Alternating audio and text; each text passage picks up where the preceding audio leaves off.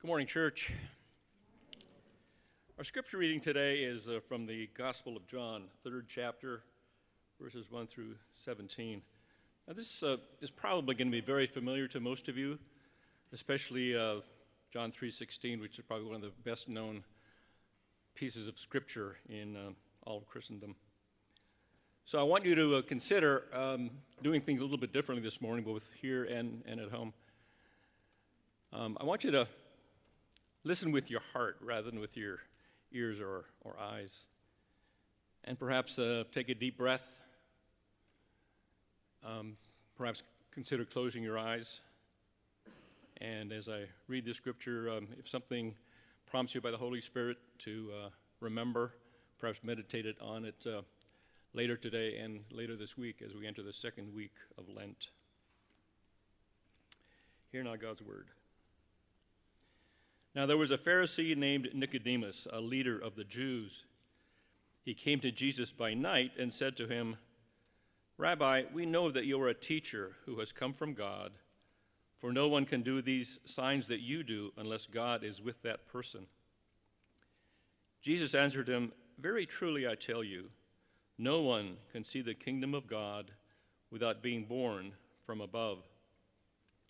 Nicodemus said to him, "How can anyone be born after having grown old?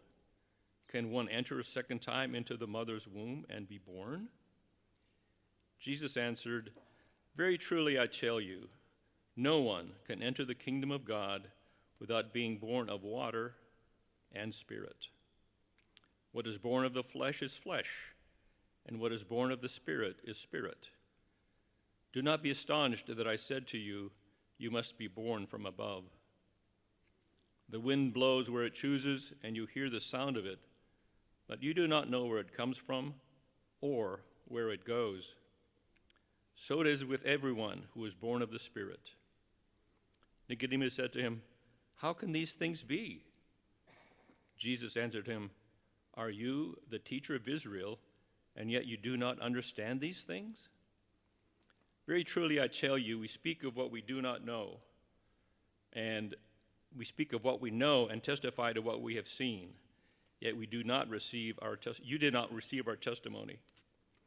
If I have told you about earthly things and you do not believe, how can you believe if I tell you about heavenly things?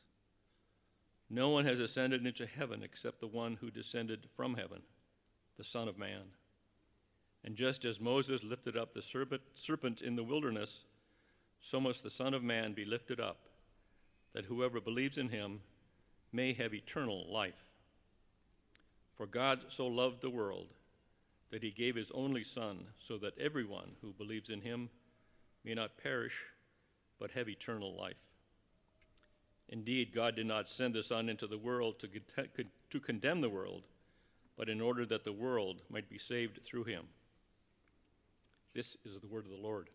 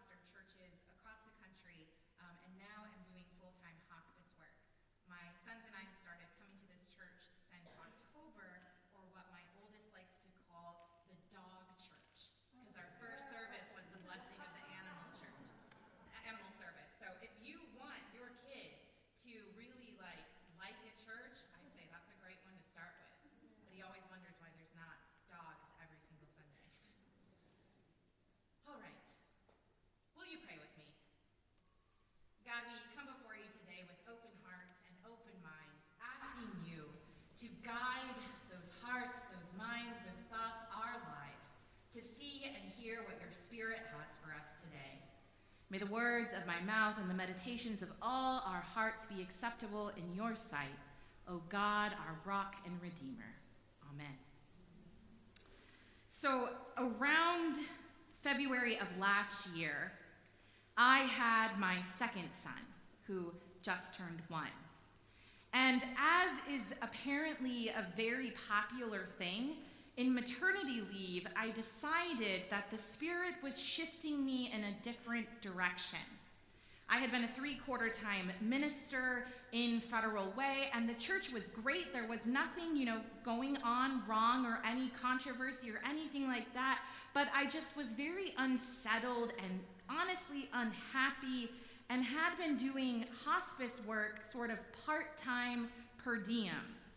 And one day I said to my supervisor, when I just called for, tax information, I said, hey, if you have any idea of any full-time work, let me know. She says, well, actually, we have an opening.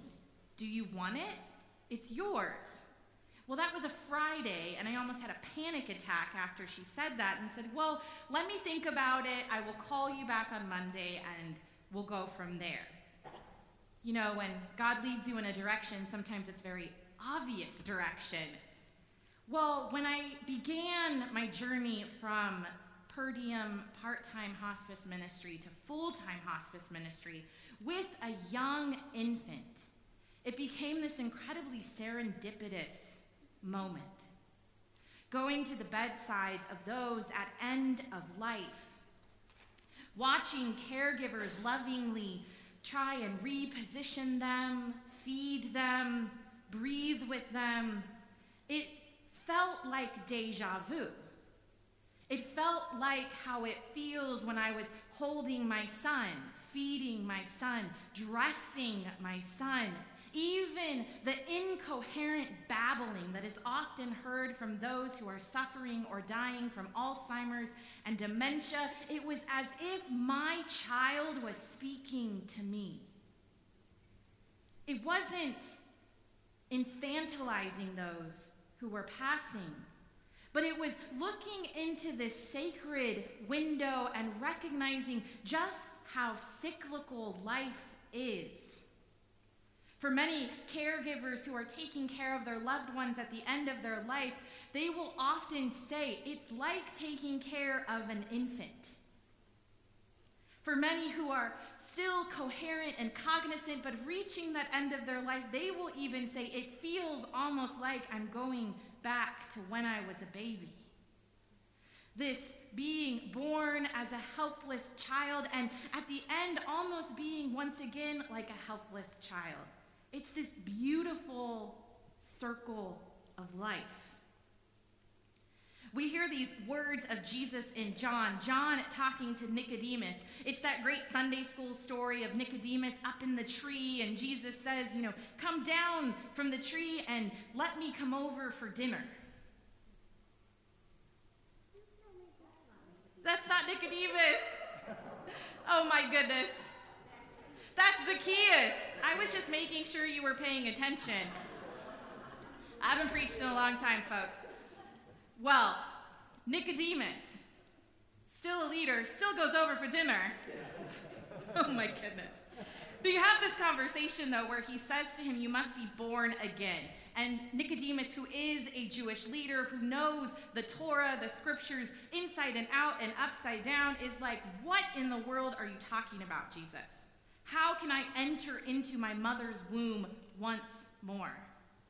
And Jesus goes on to say that we are both flesh and spirit, that we are womb and spirit. It reminds me of that idea of the cyclical nature of life, that we are all from the womb water.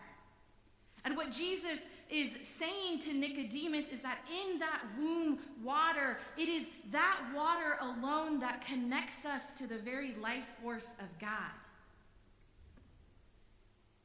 In Jewish custom, it is customary to go and to cleanse oneself in the waters, the mikvah. It is meant to purify oneself so that in purifying yourself, you can come before God and you can receive God's blessings and forgiveness.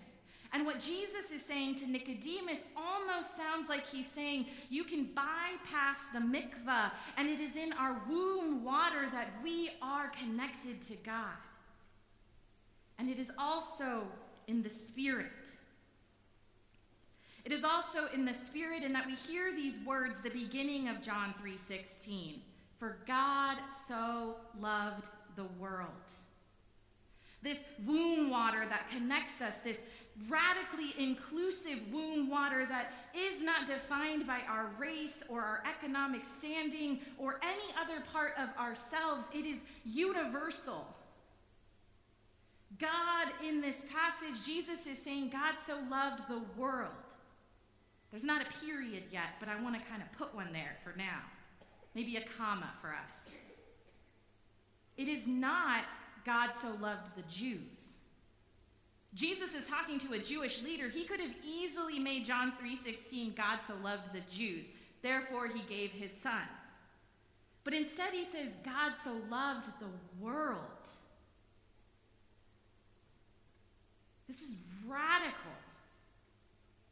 Radically inclusive, that womb water that is welcome for every person, not just the Jews, Jesus is saying, but anybody. And this dialogue that they have together, Jesus and Nicodemus, where he, in essence, questions his authority. Aren't you a leader of God's people? How can you not understand what it is to be born again?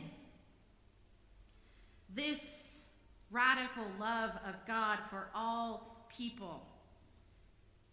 It is a love that is not exclusionary, which is very ironic in the sense that this verse has been used to be very exclusionary. I grew up in the Assemblies of God Pentecostal church, and the joke is how do you tell a Pentecostal from an evangelical or any other Christian, is that the Pentecostals think the evangelicals are also going to hell. The main mode and foundation of the very church I grew up in was about converting people, getting souls into heaven. And this verse was used more often than not. This verse was used not only in a way to sort of provoke people into becoming Christians, but also became sort of a magical prayer. If you could pray the sinner's prayer, you could get your golden ticket into heaven and you'd be good.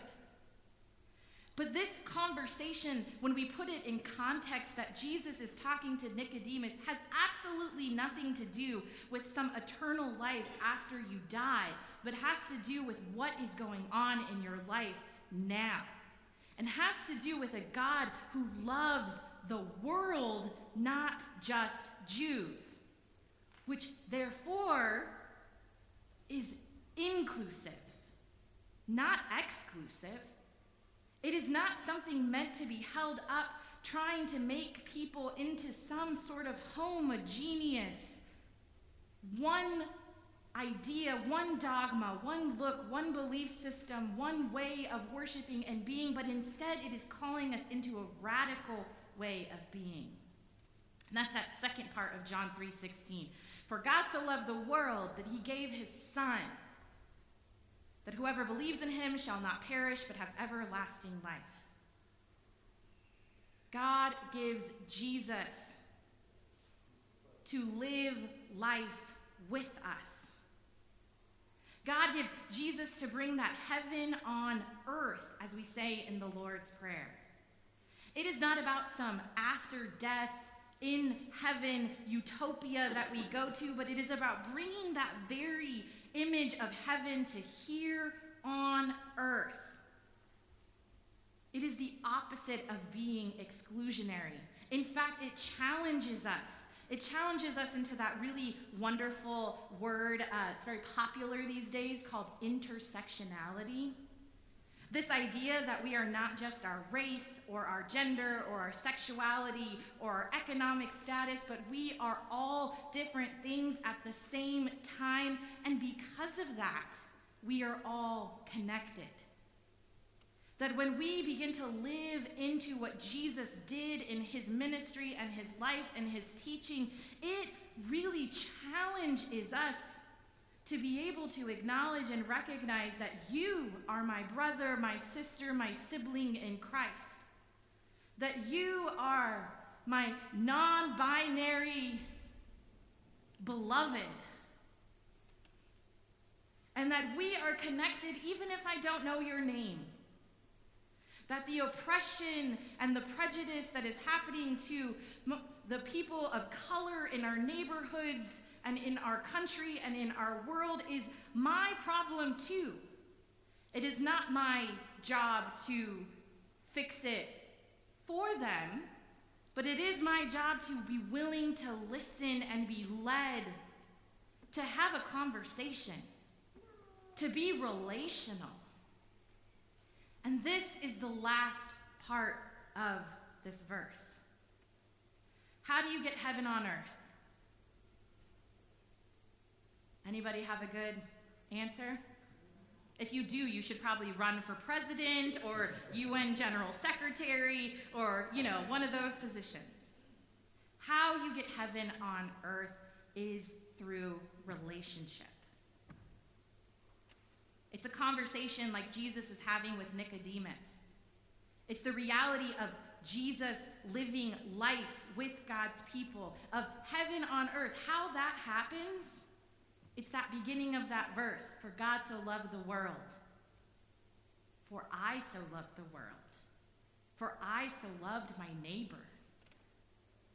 There's a thing that you are told when you have a child.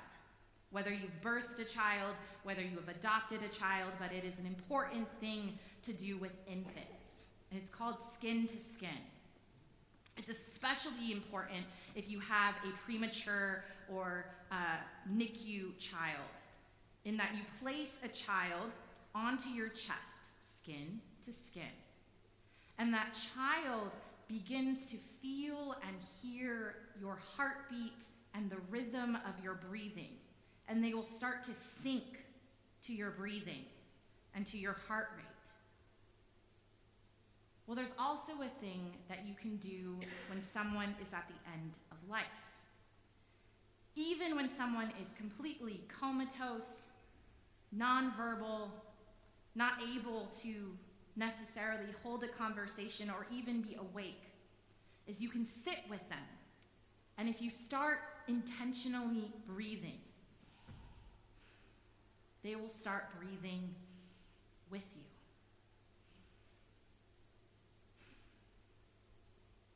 This image of breath, of inhaling and exhaling with each other, this spiritual skin to skin, this is spirit. The Hebrew word for spirit is ruach, which means breath. That we are called literally to breathe with one another, heart to heart.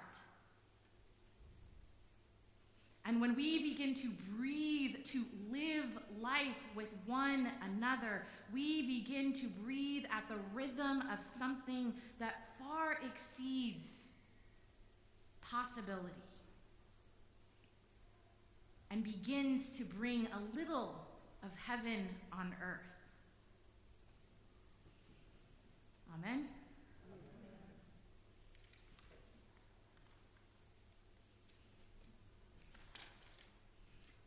I will give this back. I promise I didn't mess up your pages.